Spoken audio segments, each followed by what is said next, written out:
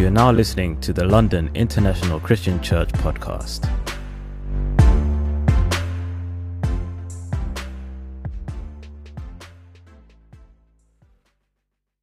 And after speaking like that, you got to be ready to preach the word, amen? Turn over in your Bible to Luke chapter 2. We've been studying out the book of Luke if you're visiting with us, and we are just so encouraged at all the insights there.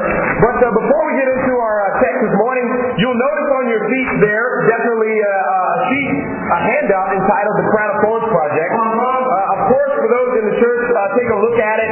It highlights evangelize this nation in one generation. And it highlights that Jerusalem would be Los Angeles. Of course, Judea and Samaria would be the U.S. And then, of course, it talks about the other churches here that we have plans to plant and so on and so forth. 2012, we're going to Boston. We're going to San Francisco. We're going to Orlando. And we're going down to Vegas because everything needs to be the Lord. So they say everything in Vegas needs to stay in Vegas. Well, we're going to put Jesus in Vegas, okay? And Jesus will stay there in Vegas. 2013, Dallas, Denver, and Atlanta, Georgia. Of course, I say Atlanta is called Hot Atlanta. But it's not going to be hot unless the Word of God is being preached down there. And so, of course, then the last phase is to the ends of the earth. We just want to evangelize the world. We want everyone to know about the gospel. We want every man, every woman to understand Jesus died for our sins and He resurrected and every man in Christ. Are you with me there? So, of course, take a look at that. It is definitely a powerful vision. We hold that vision sacred to evangelize the world. I wanted the church to have that so you could be praying for all these cities, praying for all these different churches, because the only way we're going to build these churches is if we send disciples out there. Amen? And you could be on one of those mission teams, so you better start praying right now. Okay. Luke chapter 2. You know, we're encouraged today, for those that are visiting with us. I got a chance to, of course, bump into his father there. He's visiting with us today. So make sure you give him I told Abby not to be this. You mean your brother over there? I mean, not that young man. He can't be your father. I said, no lying in church, sister. She said, no, he's my father. So make sure you get a chance to say hello to him. Of course, it's great having Tony McMahon visiting us this morning. Tony's a brother that's come over from the ICLC to visit with us and worship with us. He was there with us last night. We had a barbecue at my place, and he was at home. He had a few chicken wings there, and he just said, "Hey, I'm just going to fellowship here. I'll have a plate too." So make sure you reach on out and encourage Tony. And for those just visiting for the first time, we thank you for being with us today, and we pray that you hear God's voice. Luke chapter 2. We understand the book of Luke was written by, of course, Luke. Also was the book of Acts. And of course, Luke was a doctor. We explained that before. And we remember that Luke probably got converted before he converted to Judaism, before he became a true disciple. You say, why is that? Well, in the book of Acts, chapter 16, he's recorded to have been gone with Paul in the seminary. So he's recorded as going on that mission team, and that mission team was a guy named Timothy. You remember that, right? And Timothy got circumcised. And every time, you bring up circumcision, if you're a brother, you just kind of cringe right there. Okay, amen. But Timothy got circumcised, and of course, circumcision is the cutting away of the foreskin there on the male genitals. And so he got circumcised because his father Timothy needed to convert on over, but Luke never did get circumcised. So we deduce from that Luke would not leave out such a glaring thing before he had become a disciple. You with me there? Yeah. So we remember those notes there as we dig on in. Of course, Luke is writing to a Gentile audience. That fires everybody up, that's here today on up, because I don't see any Jews that are out there. It's pretty dark complexions if there's some Jews out there, but most of us in the audience, I think, are Gentiles. So if Luke is writing the book of Luke, then he would be writing to you. Are you with me there? Of course, we understand the Bible is the Word of God. So if anything is in the Word of God, it is not man speaking to you. It is the voice of God speaking to you this morning. So I'll put that on out there just in case there was any problems with that. Amen? Luke chapter 2 in verse 41. We're going to pick up here. I've entitled the lesson very simply, Prepare the Way. Hear the voice of God. prepare the way. Hear the voice of God. Luke chapter 2 in verse 41. It says, every year his parents went up to Jerusalem for of the Passover. Of course, this is talking about Jesus Christ and his family to the feast of the Passover. And we understand the Passover was the death angel in the Old Testament that would pass over God's people because they would have the blood written on their doorframe and they would not face judgment. We understand in the New Testament, you need to be covered not with the blood of the lamb physically, but with the blood of Jesus, our sacrificial lamb. You need to be a true disciple to escape judgment. Are you with me here? And so as the death angel passed over, they celebrated the Passover. They celebrated the fact that, hey, judgment wasn't going to come on them. And we celebrate when we're disciples. Amen? You should be celebrating that you're saved today. And of course, they go down to celebrate this feast. They have a big barbecue. Now, what's interesting is it says, historically 3 times a year, God's people, the Jews, were required to go to this celebration. And of course, they were to go to Jerusalem. And dare we say this was a meeting of the body. You say, well, where do you get the 3 times?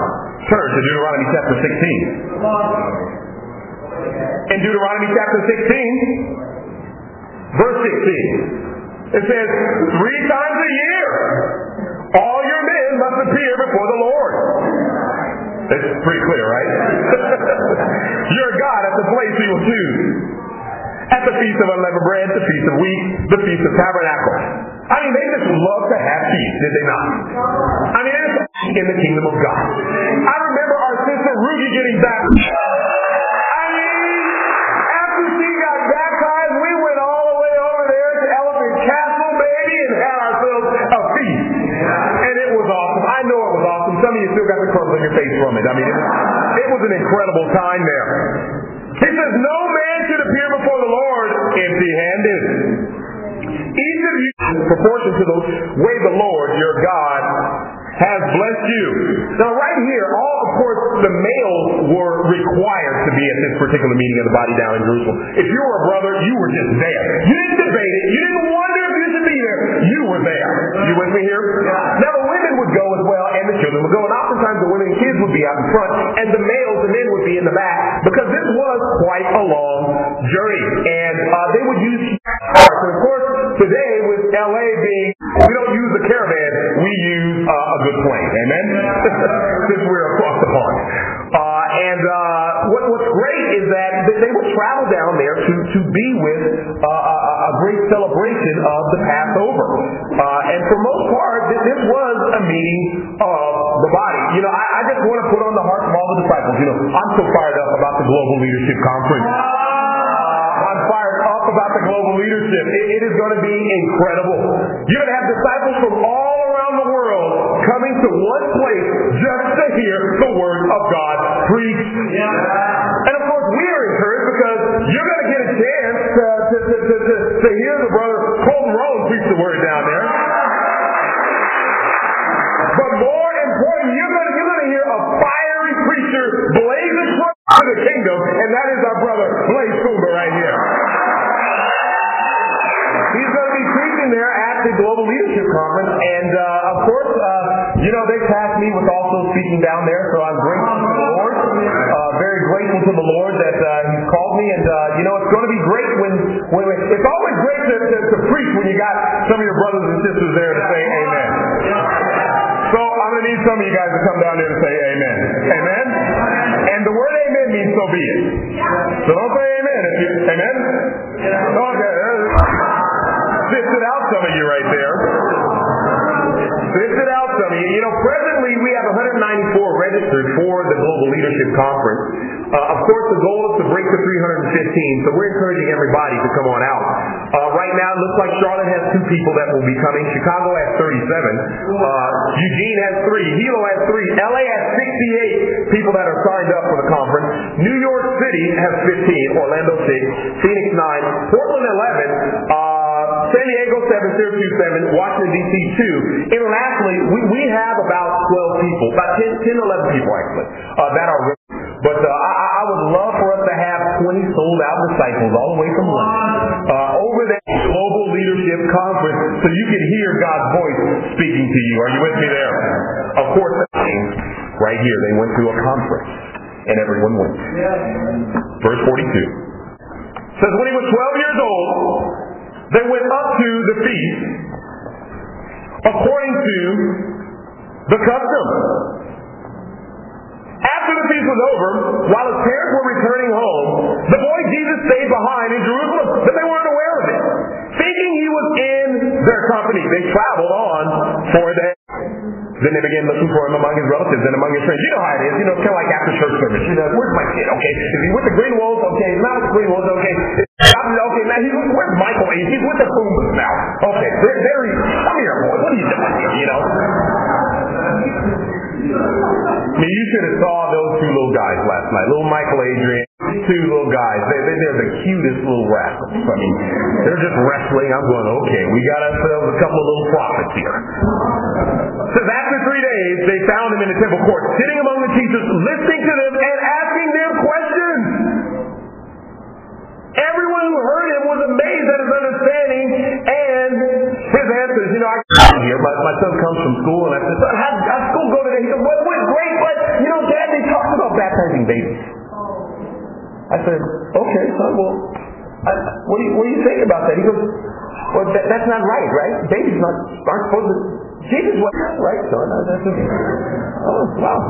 Big wisdom there. Hanging out with Mom a lot there. Pretty obvious there. Okay, well, what do you think the problem is? He goes, Dad, man, it's like fun. You need to tell some people that, okay? But it's great when you can... I said, where you learn that? He says, well, I just learned that from being at the Kingdom and at the church and stuff like that. I learned. And I learned something right there. You can never estimate what is being taught by the children. They're learning from us. They listen. Even the kids hear the voice of God. Are you with me here? Says everyone heard him was amazed at his understanding. They were astonished. His mother said to him, son, why have you treated us like this? Of course. Why have you treated us like this, son? She's probably pulling her hair out. He says, your father and I have been anxiously searching for you. He said, why were you searching for me? He asked. Didn't you know I had to be in my father's house? But they didn't understand what he was saying to them, and the church said, you know what I love about the way Luke sets this on up for us? Luke sets it up with Jesus being a young guy, a young child, seeing that he had to be in his father's house. So Jesus saw, even at a young age, that this wasn't it was a must opportunity for Jesus. Jesus right here says, I must be in church. You know, oftentimes, we say, I gotta go to church. It's a good thing I'm going to... We even shout it out like it's special. I'm going to church today. Okay. Well, for Jesus, he says, no, I gotta be there. It's a must opportunity. And of course, we find Jesus said the word must quite often. In Luke chapter 4, verse 43, he says, I must preach the God. He says, not I have to preach the word of God. I better preach the word. No, I must preach the word of God. And any disciple has that in their spirit. You don't feel that way on the tube. You don't go, I have to share on the tube. No, you go, I must share on the tube. You don't go, I have to share at my workplace. No, I must preach the word. I want to be like Jesus Christ. Are you with me here? In Luke 9, verse 22, he says the Son of Man must suffer. So Jesus understood that suffering was a part of life. Suffering is a part of life whether you're saved or whether you're ready to do it with Jesus Christ. Are you with me here? He says, I must suffer. He understood that pain was a part of life. And then in John chapter 3, verse 14, it says the Son of Man must be lifted up. You know, for me, I read that and I go, wow, I like that one. I love to be lifted up. Don't we love that? That's the part that we love. We love for someone to lift us up. I want to just lift me up. Tell me I'm awesome. Tell me I'm amazing. Tell me I'm saved. Tell me I don't have to be committed. Just tell me. Feel my head. And our head just goes. And when it gets big enough, all of a sudden you start floating on into the fellowship. Feeling awesome about yourself. being lifted up. But it's oftentimes that the voice of God is, just pop that little head there. That's what happened to me. I came to church, I heard the voice of God preparing the way for my life. I wanted to be lifted up, but it was time for me to understand that God was calling me to preach, that I must preach.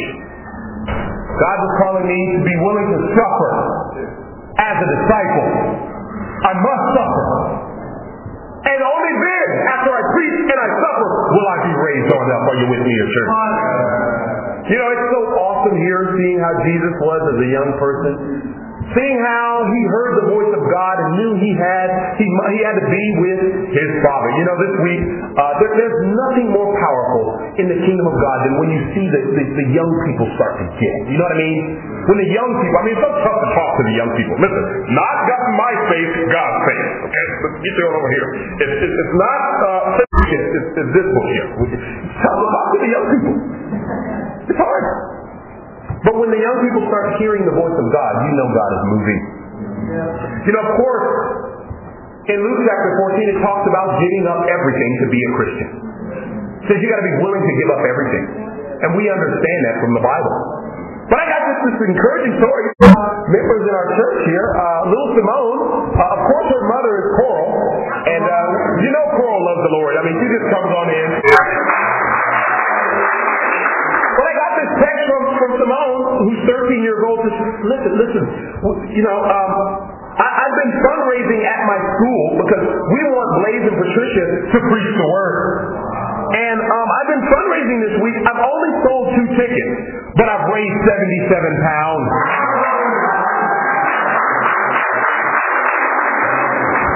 13 years old and understands the cost of sacrifice so the word can be preached. And we hear that and we go, how are we doing? How are we doing? You with me here, church? Matthew chapter 13. I'll share this with you before we dig into Luke in verse 53. It says, when Jesus had finished these parables, he moved on from there. Coming to his hometown, he began teaching the people in their synagogue, and they were amazed. Where does man get this wisdom? And these miracles, or these miraculous powers, they asked, isn't this the carpenter's son? Isn't his mother named Mary? Aren't his brothers James, Joseph, Simon, and Judas? Aren't all his sisters with us? Where did this man get him? Of course, this was Jesus' family.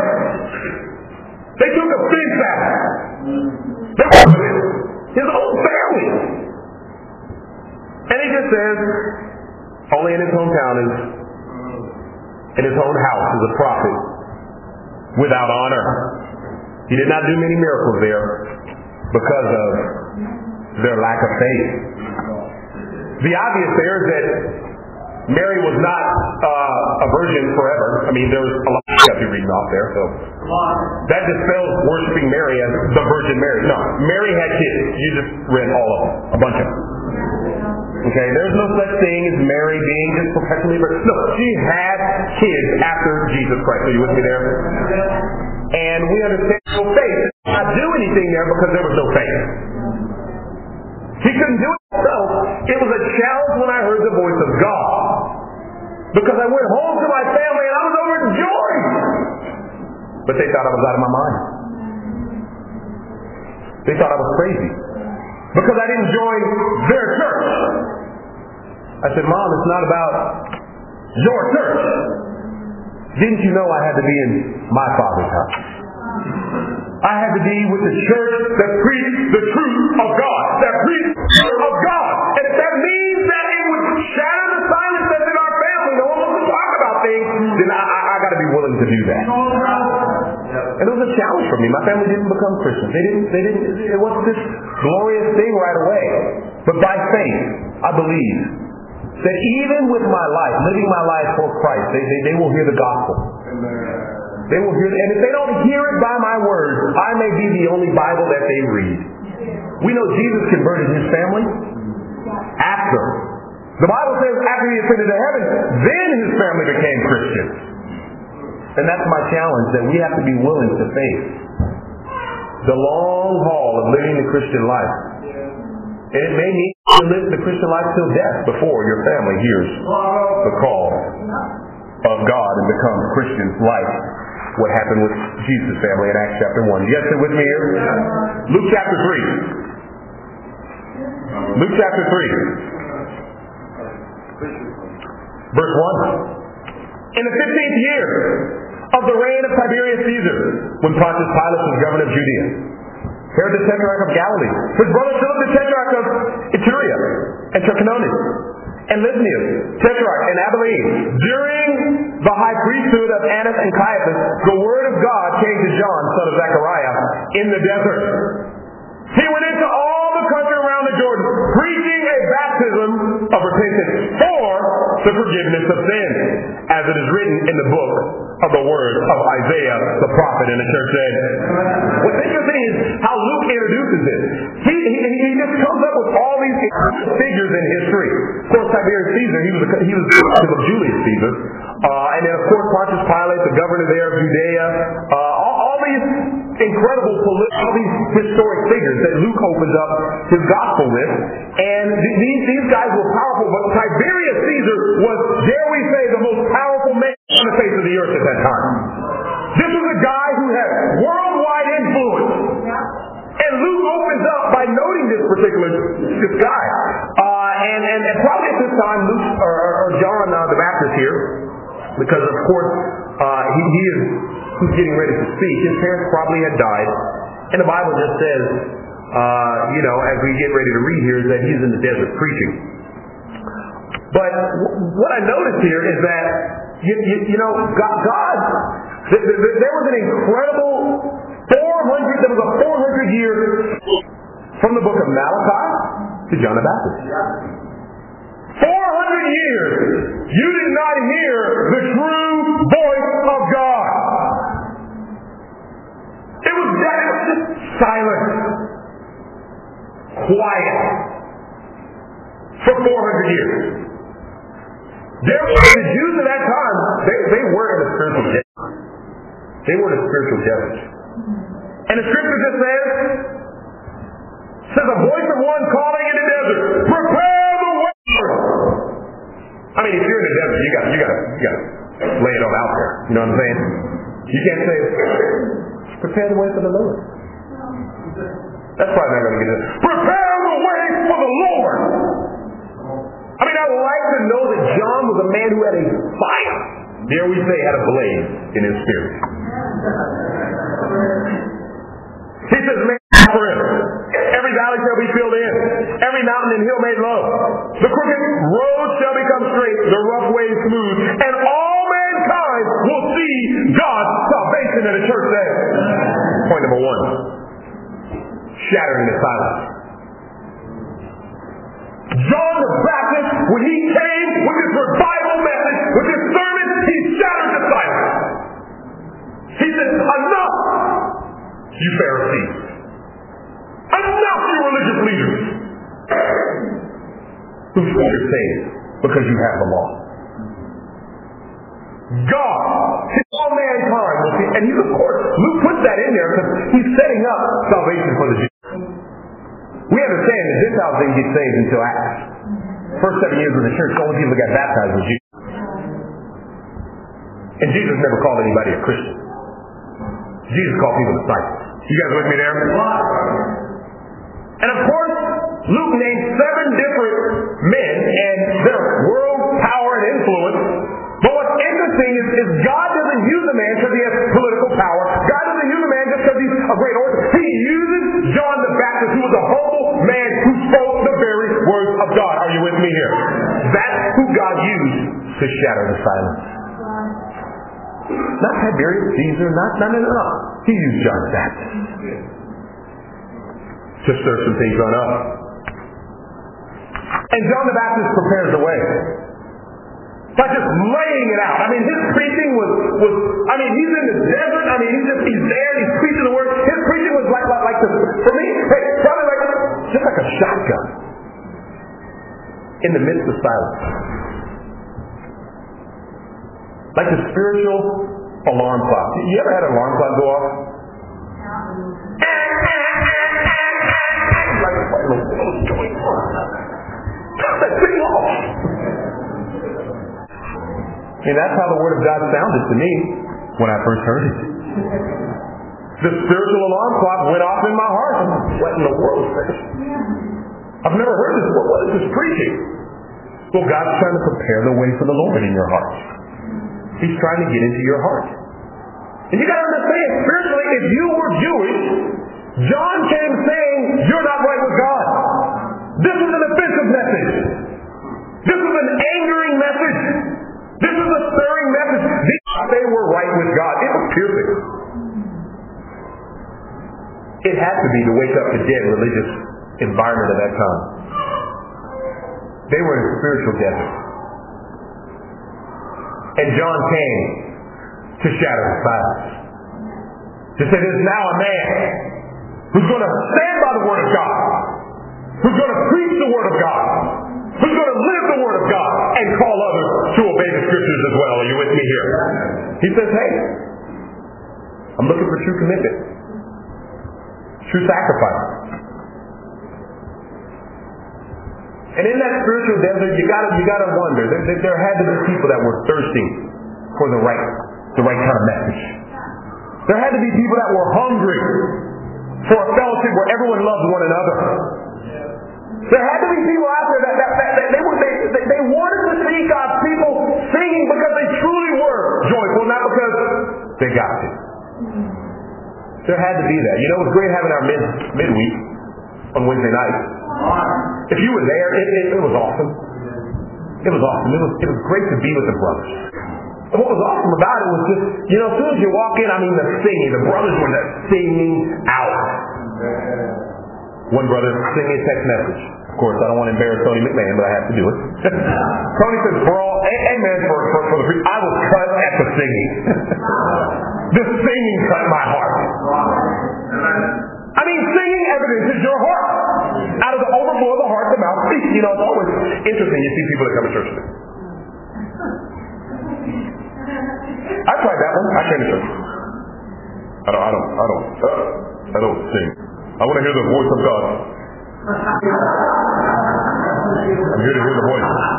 That's all I want to hear. I'm not obviously admitting how bitter and angry and mad I am by standing here like this, but I am. I mean, singing evidences what's in your heart. Because out of the overflow of the heart, the mouth speaks. It evidences where a church is at. It evidences where an individual is at. And you got to even ask yourself this morning, are you singing? Are you singing? You know, you sing when you feel good. You're in the shower, you start singing. You just start singing when you're happy. I don't think Jesus walked around depressed and down on himself. I don't think John did either. Are you singing this morning? John shattered the silence. He shattered the silence in the religious environment.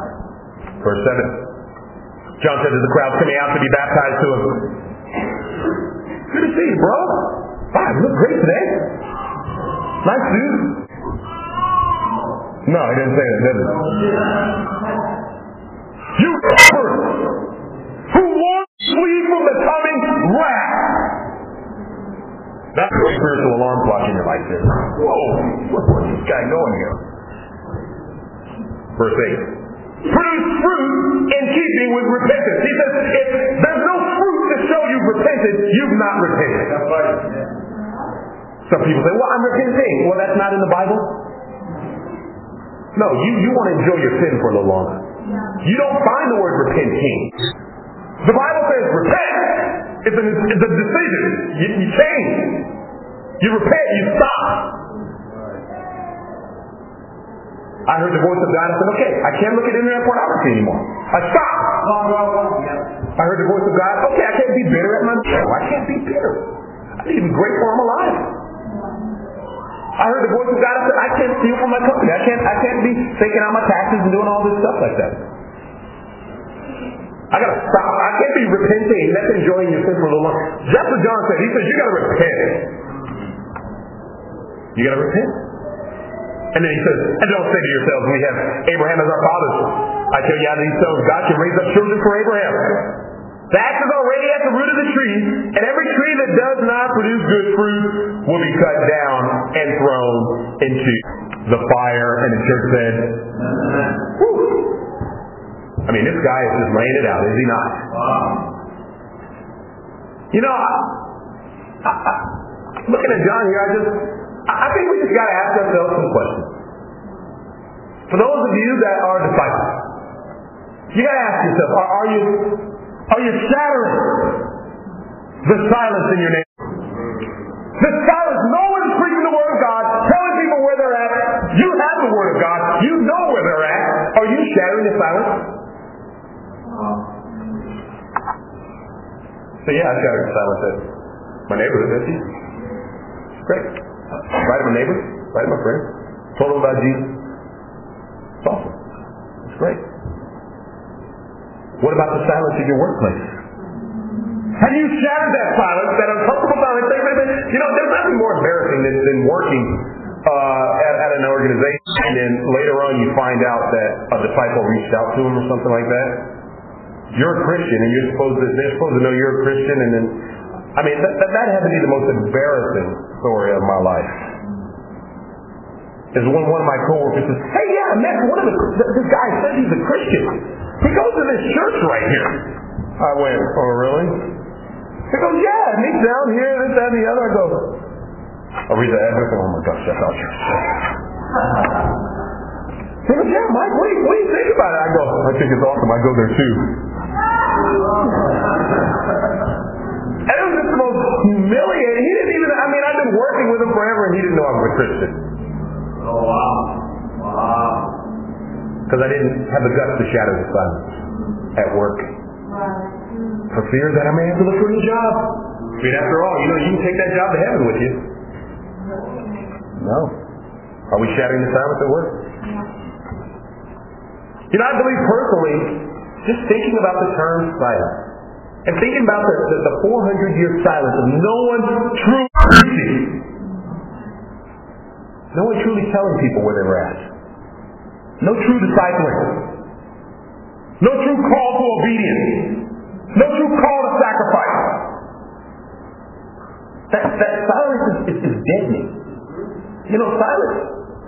I believe there's a lot of silence in the world. There's a lot of silence. There was silence in my life. Say, what do you mean?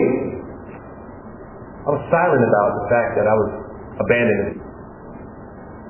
Once I was old enough to go to college and have a decent job, I masked that with having a nice car, trying to have a nice house, or wear a nice suit. I want to be silent about the fact that, no, I was raised very poor, on and off of welfare all my life. My friends, my family members, most of which are drug addicts. I was silent about that. I was silent about my mother, who did everything she could to put God in me. But she came to a point where she didn't truly have a relationship with God and she quit. She turned to drugs. She abandoned me. I told no one about that. I told no one about the Impurity, the adult bookstore I was going to. I told no one about that. I stayed silent about it.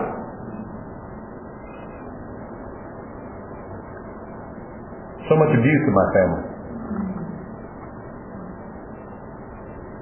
Yeah, I'm talking abuse. Children being abused. Relatives being abused. And because it's uncomfortable, we stay silent about it. And what happens is people began to suffer in silence. I suffered in silence. I mean, even my sinful nature. I mean, I was in a spiritual desert. I mean, I was doing all these bad things, and because I had friends that said you're okay, it's normal to be sleeping around with a girl every other weekend. It's normal to steal from your company. It's normal. You're young. You're sowing your oats. You got all the time in the world. Those things, I felt terrible about doing those things. But I didn't have the guts to be honest, to shatter the silence. I have a younger brother that I love very dearly. And sadly for me, my mother, She never heard the voice of God, so she never became a true Christian, a true disciple, the way the Bible teaches. She had her own view of God and her own view of what it means to be saved, and we understand that just doesn't cut it. You've got to go by the Word of God. You can't make up your own rules. I mean, if I come over and I get on the football field with all the brothers and start saying, well, in America you can do a handball. I think, oh, bro, you need to go back to America. And the Americans I know don't use their hands when they try to roll a goal on in there. You can use your feet here, bro. That's a handball. I've tried to work on any a bunch there. Can I use my hands? I said, no. It's a handball. So there's a lot of handballs in her life. She didn't really want to go by the rule book. She never became a true Christian. And of course that brought sadness to my heart. That brought suffering to my heart. But the interesting thing is that the hand of God. It was years later that I found out that my own mother, on top of other family members, were doing things that are very shameful to mention here publicly. Very shameful. And it made sense why she never turned herself on in. It made sense. I think people suffer in silence, and my mother sadly suffered in silence. She didn't believe the voice of God could heal her. She didn't believe the Word of God could heal her. I even at times didn't believe God could heal me from how sinful I was. And I suffered. And you got to ask yourself, even this morning, are you suffering in silence? People say things. I don't trust. No. There's a bitterness in your heart. You've been hurt. That's why you don't trust. That's why you don't trust. There's pain in there. We all go through pain. But you got to get over it about it. You can't suffer in silence. You can't suffer in silence. You got to ask yourself, are you suffering in silence? I mean, we see this in marriages. Why is my husband looking at internet pornography and not spending time with me? And a wife suffers in silence. And if you watch many TV shows, they'll tell you to take Prozac.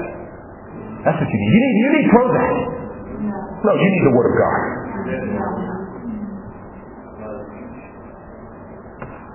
Why is my wife withholding physical intimacy from me? And you suffer in silence. You mask that suffering with turning to false intimacy. You need the voice of God to shatter the silence in your life. Why am I having these thoughts of rage? Why does my life have no purpose? What's the purpose of my life? What am I supposed to be doing here on this earth? And you suffer mentally. And it takes God to shatter the silence. That's what happened here. John came and he shattered the silence. Everyone thought they were right with God. They thought everything was okay. 400 years no one really truly preached. John comes and says, no, you're all lost. And he shattered. It takes the Word of God to shatter the silence. Are you with me here, church? I encourage you to shatter the silence in your life. Shatter the silence in your marriage. Shatter the silence in your personal walk with God. I don't believe everyone in London, England drinks the way they do because they're so happy. No, I believe there's a pain they're trying to numb on out. And the more beers you get in you, the more numb you feel. People are suffering in silence. We have to shatter that with the voice of God. Number 2.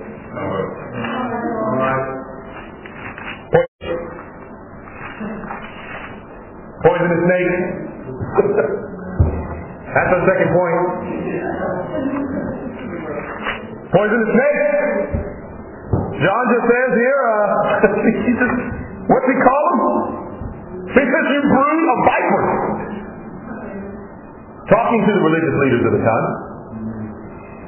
Talking to those who were self-righteous, not righteous in the eyes of God. Those who thought they were right with God. He called them a brood of vipers. He called them snakes. This is the ushering in of the kingdom of God. This is how God begins to usher in the Messiah. With a guy who's preaching this way. And for some it was offensive. Why was it that he totally down. We want a more politically correct sermon. Why are you talking about those things in the church? That's where you should be talking about. He calls them poisonous snakes. I'm from Los Angeles, California. Well, originally I'm from Africa, but that's 400 years ago. The boats and stuff like that. It didn't work out well for us for a while there. About 400 years. We got Obama in there now, so we're doing a little bit better. I'm in London, England with all my Nigerian, all my African, my other brothers here from different countries, and my English brothers, and it's awesome to be here. But me and my wife lived in Los Angeles, California. And of course, you've seen the famous Hollywood Hill sign, this is Hollywood. Well, we actually lived right underneath it. And so in the mornings I would go up there to pray on where the Hollywood Hill is. And no difference in this time, John preaching in the desert. I mean, on top of where Hollywood Hill is, it literally is a desert. If you look at California is pretty much a desert. I mean, you got the ocean and then the rest is a desert. I mean, it's just hot there. I mean, it's so hot you don't sweat. You just walk around, It's just warm. And so I get up early in the morning, and that's what you do as a Christian. You get up early in the morning and pray. You know what I'm talking about, Nick? Amen? Amen, okay. Pull the shadow of silence there for you. But I got up to pray, and I would pray underneath the Hollywood sign. And when you get up at about, 5:36, 5 in the morning, you get up there, it's kind of dark, so you can't, there's a trail you're going up, and you get on top of this plateau in the Hollywood signs here. No one was ever there, so you always want your private little space. So I get up there, and I you know how it is, you pray to God, and then if someone comes walking, you kind of get it together really quickly here. Hey, how are you? They leave and you go back to praying, So, I'm God, will you do this? And God, and I'm praying. It was great. And every time I get up there, I heard this consistent sound. I thought it was, because there are jackals up there, different little animals that would come flying. I'd hear this little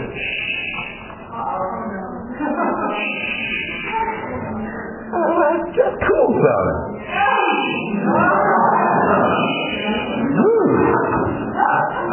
For 6 months. I heard that many times. I started looking forward to it.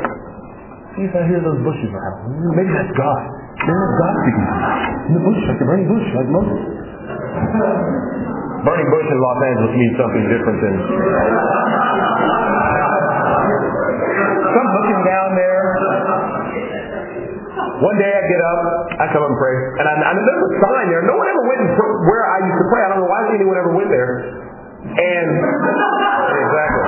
So there's a sign. So I go up there about 1 o'clock in the afternoon where you can kind of see your way up the hill. And there's a sign that says, "Beware, rattlesnake." And I see the sign. I just go down the hill. But now we're at the next day. I got to pray, and that's the place I pray. And I'm too afraid to tell Michelle I'm scared to go pray because I think there's snakes up there. I go up there. Okay, God was with me. Okay, and I get up there. It's quite great. It's silence. And I pray. And I keep going. I said, okay, I'm just going to go for it. And I look over, this figure goes kind of down over the hill and kind of go like this. I just hightail. I almost fell down. You okay, sir? Yeah. There are rattlesnakes up there.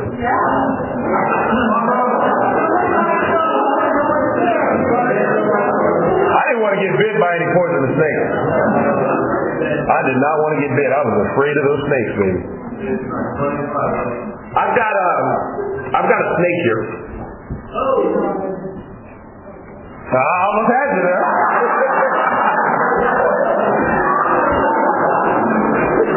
I thought that was just I don't know. We're afraid of snakes, are we not? I mean, if I brought a snake out, you would not. You'd be hightailing it out that door. Even Jen Watkins, she's one of our tougher sisters. I mean, even Jen Watkins would hightail it out the door if I brought a snake out in this room here.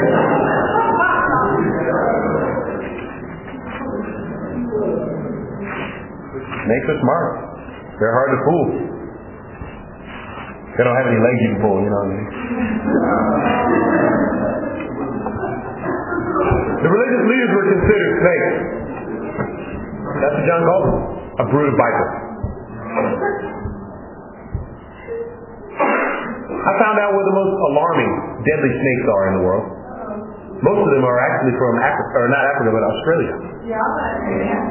The number one most poisonous snake is called the fierce snake. The most toxic victim of all snakes was called the fierce snake. Maximum yield recorded for one bite, 110 milligrams of its poison. That's enough to kill over 100 people. One bite, 110 milligrams. It's enough to kill 100 people.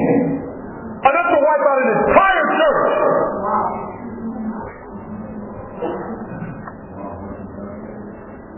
Fierce snakes are known to live in holes. They're not up in this world where you can see. They're in a hole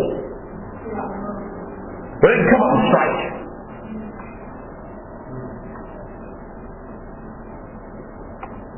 Despite the name, fierce snake, their demeanor is actually docile. And there's this softness to them, but their intention is to kill you. The fierce snake. Jeremiah chapter 8 verse 17. Jeremiah says, "See, I will send venomous snakes among you, vipers that cannot be charmed, and they you, declares the Lord."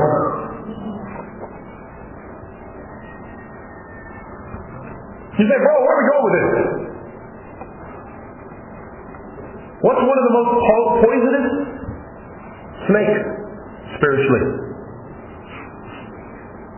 Who was the most poisonous snake? Jesus Christ. A fall-away disciple. Judas. Was he not? Often things that are incredible, whether it's an organization or a movement, are often destroyed by internal conflict. Right. You take a country and you find the most damage when there's a civil war. Go talk to our brother Blaze about the damage from those who at one time they were brothers, and now they're fighting each other. They're fighting the wrong battle. They're hitting each other with friendly fire instead of the real enemy, which is the devil. In American history, we understand the bloodiest war was the Civil War. That was the war that was the bloodiest. So we understand that the most poisonous, and that's why Judas was so poisonous to the movement. Because he was a disciple at one point. He knew what to say. He knew it all. But he hid in the hole. He was a fierce snake. Poisonous. Follaways who do not want to come back to God, as Luke highlights in the prodigal son. See, the prodigal son, once he fell away, he came back. He didn't have people go running after him. He came back to his senses. You can't keep the fall away anything. You come back. You guys with me here? Fallaways can be fierce snakes. Have you been bitten by a fallaway?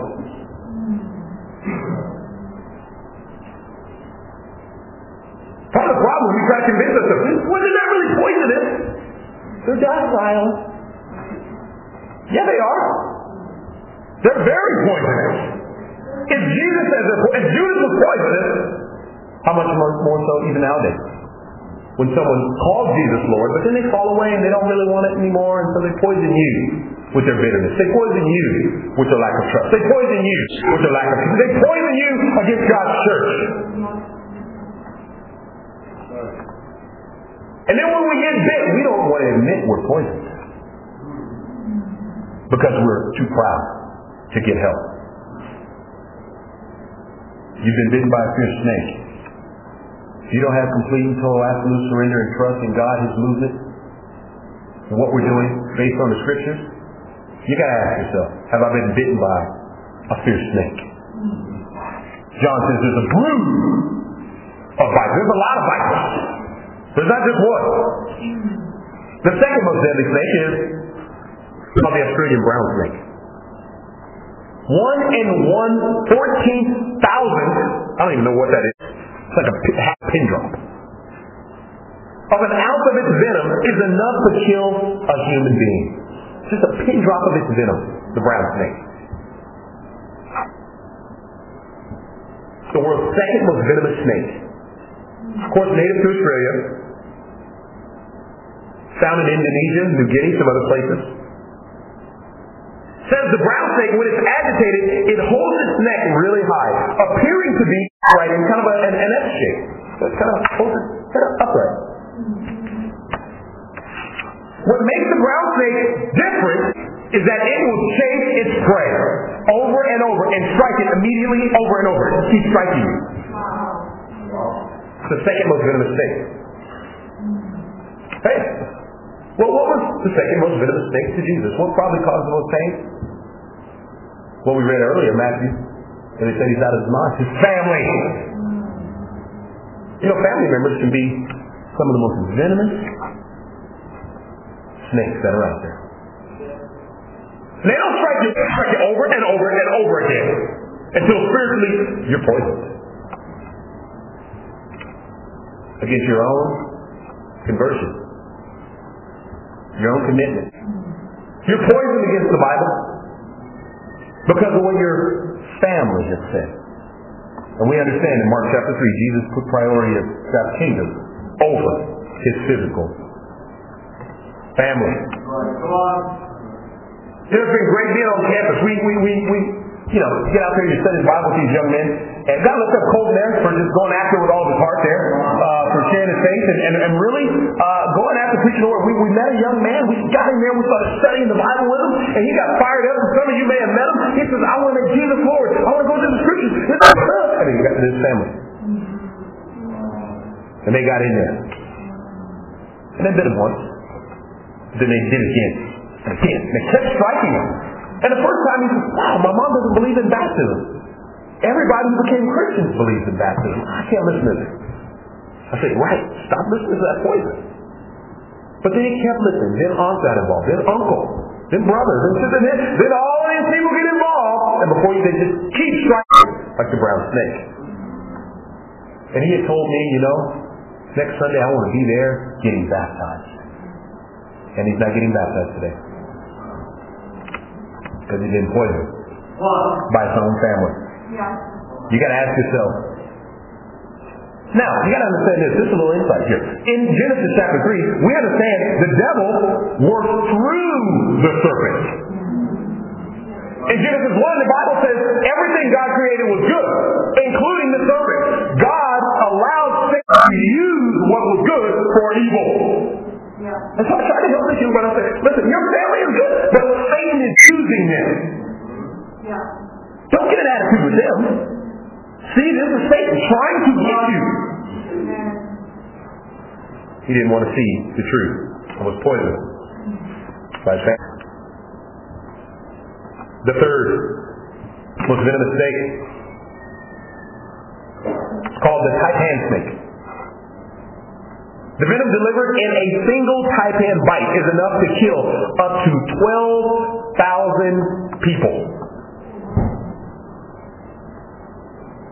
One bite. Third most venomous snake on earth. Arguably the second largest venomous snake in Australia.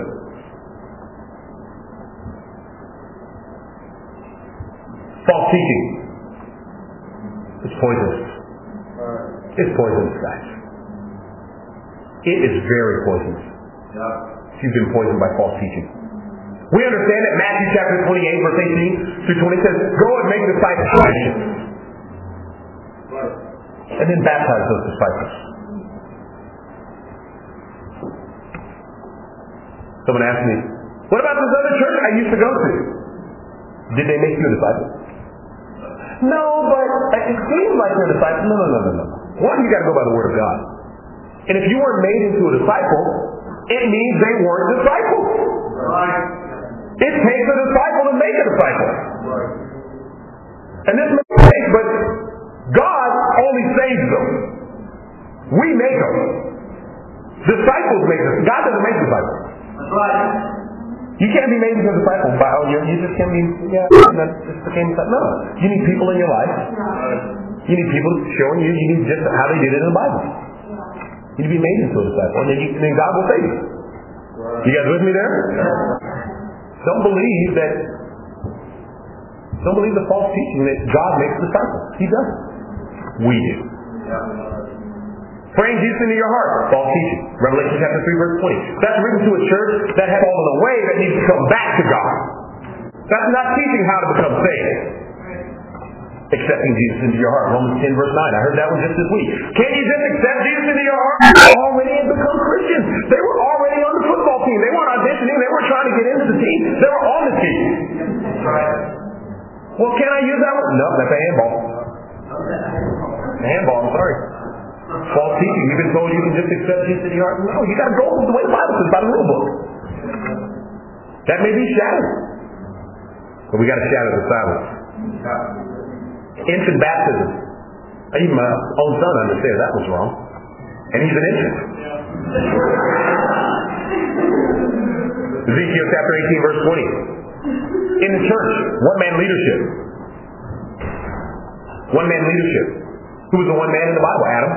How about after Adam? Abraham, Isaac, Joseph, Moses, Joshua. Then all the different judges. Then you have Samuel. Then you have David. Solomon in the New Testament. Peter. James, Acts chapter 21, verse 8. Paul submitted to James. And then after James, Paul. We don't like one-man leadership because we just don't like to have someone in authority over us. That's all. Maybe they've used that authority and you've been hurt. You need to shatter that silence, get open about it. But then you need to repent and get back to what Scripture teach. Hebrews chapter 6, it teaches that, hey, by constant use training yourself, you will become mature. Maturity is not something that you are because you are old in the faith. Maturity is because you are mature in the faith. The Bible says, maturity is someone who's constantly putting into practice the first principle, so they can distinguish between good and evil. Being around a long time doesn't make you mature. In fact, if you don't know the first principles and you've been around for a long time, it shows how immature you are. And that's what the Hebrew writer says. You're slow to learn. You're slow to learn. Not because you can't learn it. The Bible's written at a 6th grade reading level. You just don't. You guys with me here? False teaching can be poisonous to our faith. I won't go into all the things. The last one I'll go into is false information, gossip. Man, that'll poison you. That will poison you. Just gossip. Proverbs chapter 11, verse 13. The Bible says gossip betrays confidence, but a trustworthy man keeps the secret. I mean, when you hear some gossip, it just shatters your confidence, doesn't it? Proverbs 16, verse 28. A perverse man stirs up dissension, and a gossip separates close friends. I mean, gossip will stop you from being friends. Proverbs 26, verse 22. The words of gossip are like choice morsels. They go down to a man's inmost parts. You know, the world loves gossip. Get online. There's a whole link gossip. You can get on here. What's David Beckham doing? And what's this doing? What's David Cameron doing? Two different newspapers, just so you can get two types of gossip in London. You get the gossip in the morning and you got the gossip at night. What gossip do you want? Ooh, what happened this morning? Ooh, what happened tonight? Ooh, that's a choice morsel. You know what choice morsels are? I just think about a piece of cake. You know that piece right in the middle where it's real soft? You get the frosting just over the top, just like that there, and it's just real soft. You get that piece of ice cream, that piece right there. Oh, it's awesome. You bite into it. Oh, you feel like you're in heaven right there. And Solomon says, that's what gossip is like. That little piece of, we just want to give me a taste. Tell me. That little morsel. People go online and read the gospel about us as a church because they love gossip. Not because they love the truth. And sadly, we can enjoy those morsels. That's what destroyed our last movement, gossip. You still have brothers and sisters now. They won't talk to each other, but they'll talk to everybody else and put it online. But they won't talk to each other. Proverbs 20, verse 19 says, gossip betrays confidence. So avoid a man who talks too much. You got brothers avoiding you a lot, sisters avoiding you. You got to ask yourself a question. You got to ask yourself, are you a gossip? We can't enjoy those things. It's poisonous to the church. It's poisonous. And oftentimes we gossip just because we're competitive with each other. We see someone, we think they're better, this, and we get competitive. We gossip. We can't do that. We're in the kingdom of God. The challenge is very simple. Don't be a snake. Don't be a poisonous snake. You hear something that sounds like a snake, run from it. Like I did down the hill. Amen? Number 3. Humility or hostility. You guys still? Humility or hostility. Let's bring it in for a closure.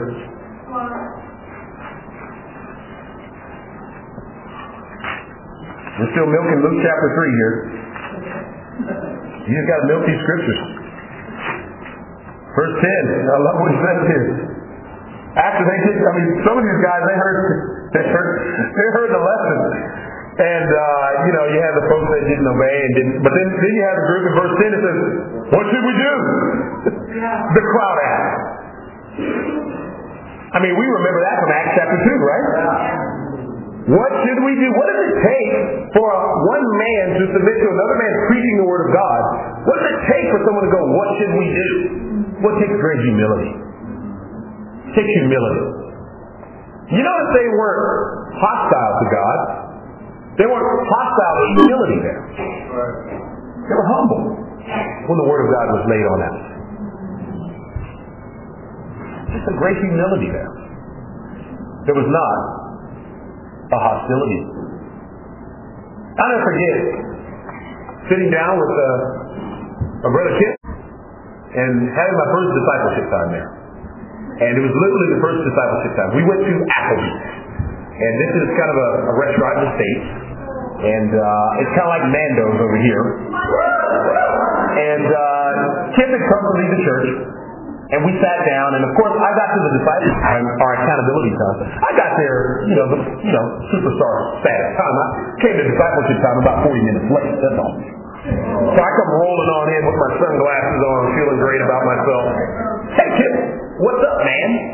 No. Why don't we sit over here? Kip has been there for about 40 minutes. He just goes, amen. And he gets up and he walks over to me. And I go, how you doing, buddy? Slap him on the arm there. How you doing? How you doing spiritually? You know how it is when you're guilty and the leader's looking at you and you ask them how they're doing. You know how that is? You're guilty.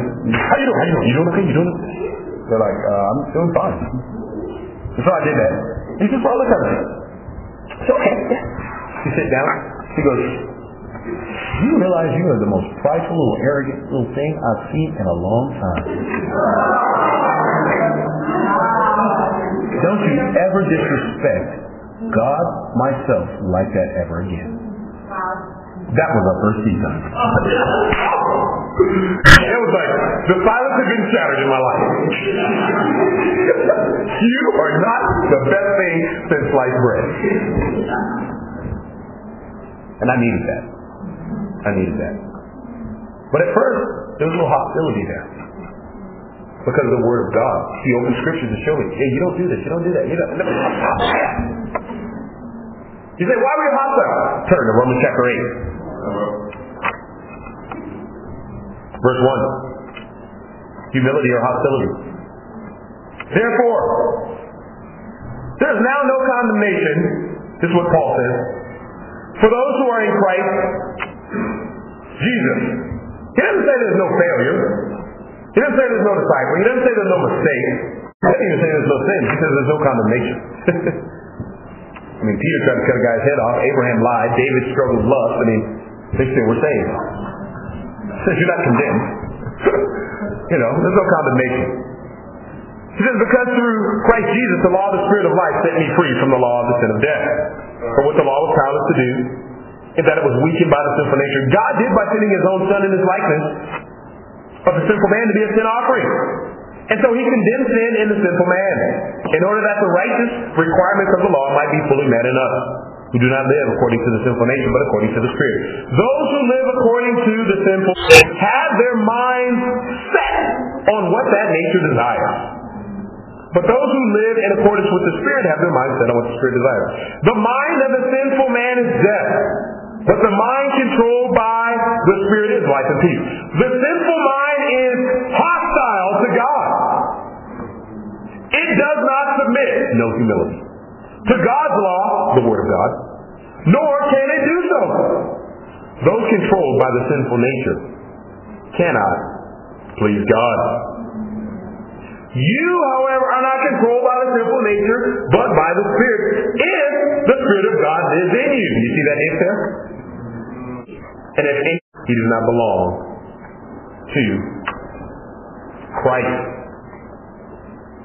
Right here, of course, we see that there was a group referencing this scripture, looking at Luke 3, I mean, hey, some of them were very humble. Said, what should we do? Some. I believe the others weren't so humble. Because the Pharisees continued to persecute. Continue. Those of God, those were supposed to be the ones that were supposed to hear the message. Easy. The religious group. They didn't.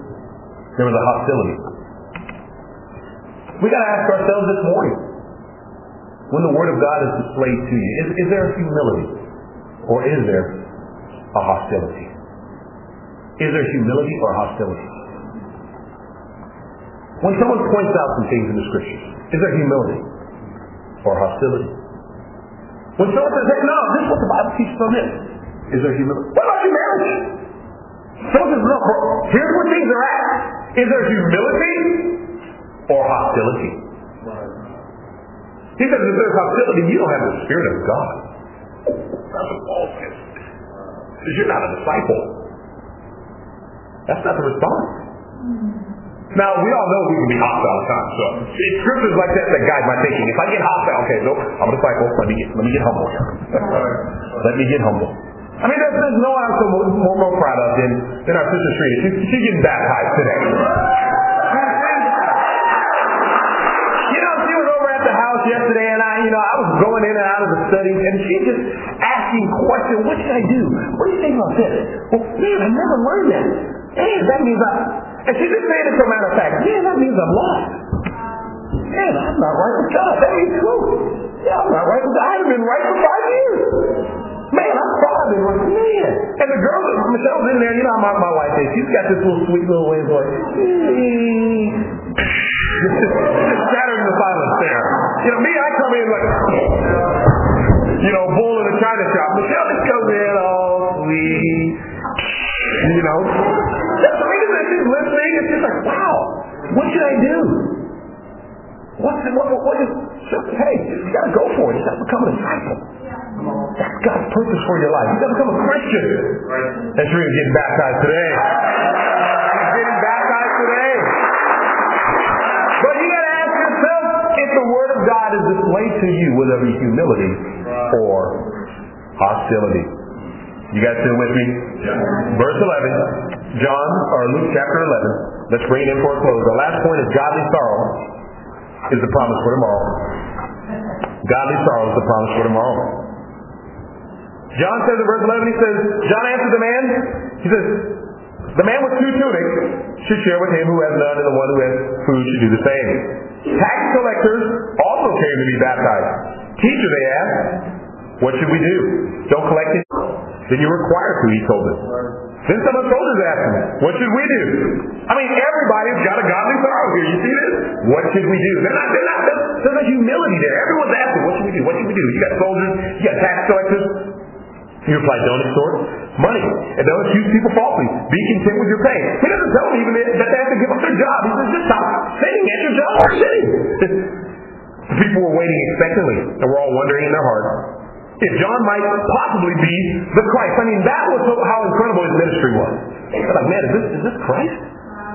John answered them all, I baptize you with water, but one more powerful than I will come. The thongs of whose sandals I'm not worthy to untie. He will baptize you with the Holy Spirit and with fire. His winnowing fork is in his hand to clear his threshing floor and to gather the wheat into his barn. But they will burn up the chaff with unquenchable fire.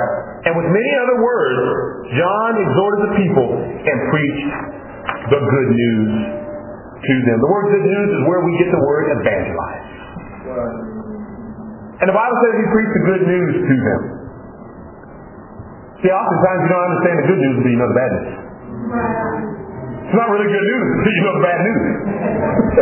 Once you find out the bad news, it is good news. You know, you find out that, you know, Man United, you got the trash beat out of them or something like that. You know, you find that out. You know, bad news. Then you find out they won, you go, okay, maybe they're doing okay there. You know, it's good news. You know? John preached the good news here. He preached the good news. And of course, you see these different characters have what's called a godly sorrow. The godly sorrow was the promise for the next day. Because it's only a godly sorrow that's going to get you to heaven. There are two types of sorrow, godly sorrow and worldly sorrow. Write down 2 Corinthians chapter 7 and go study it out. Worldly sorrow is often accompanied by tears. Godly sorrow is accompanied by action. The godly sorrow says, what should we do? Not what should we feel, not what should we think, and not ought to first. You don't have a godly sorrow. Godly sorrow says, what should we do? And when you have that godly sorrow, that's the only sorrow that'll get you to heaven. That's the only promise for tomorrow. It's for us to live lives that represent men and women who have a godly sorrow. Repentance isn't something you do at baptism and that's it. It's not a one-shot deal. Are you with me? And so for all of us, the promise for tomorrow is really having a godly sorrow. And as John here lays out, of course, the end of Luke chapter 3, he goes through the whole genealogy, and what's right at the end, he says that Jesus is the Son of God. Some of the other accounts, Matthew gives the genealogy beginning with Abraham and then moving forward to Christ, whereas Luke begins with Jesus, moves backward to Adam, and then right at the end, he says Jesus is the Son of God. And what he's saying is Jesus has the legal right to the throne of David, to all the religious people. Jesus has the right. And of course he came preparing the way for Jesus Christ. Coming full circle here, we'll get into chapter 4 next week. We've got to shatter the silence in our lives. You with me here, church? We've got to watch out for the poisonous snakes that are out there. Can't be one ourselves. There's got to be humility, not hostility. And having a godly sorrow is the promise for your family.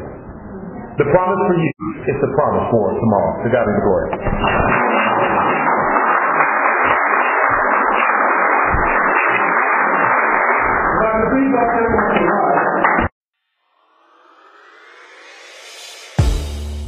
We would like to thank you for listening to that episode of the podcast. If you would like video versions of these episodes, whether it's sermon highlights or interviews, feel free to check us out on our website or view them on our YouTube channel. That's londonchurch.org.uk. That's LONDONCHURCH.org.uk. And for all other updates and information, whether it's services, events, or devotionals, you can find all that on our website also. Once again, we'd like to thank you for listening, and we'll catch you on the next one.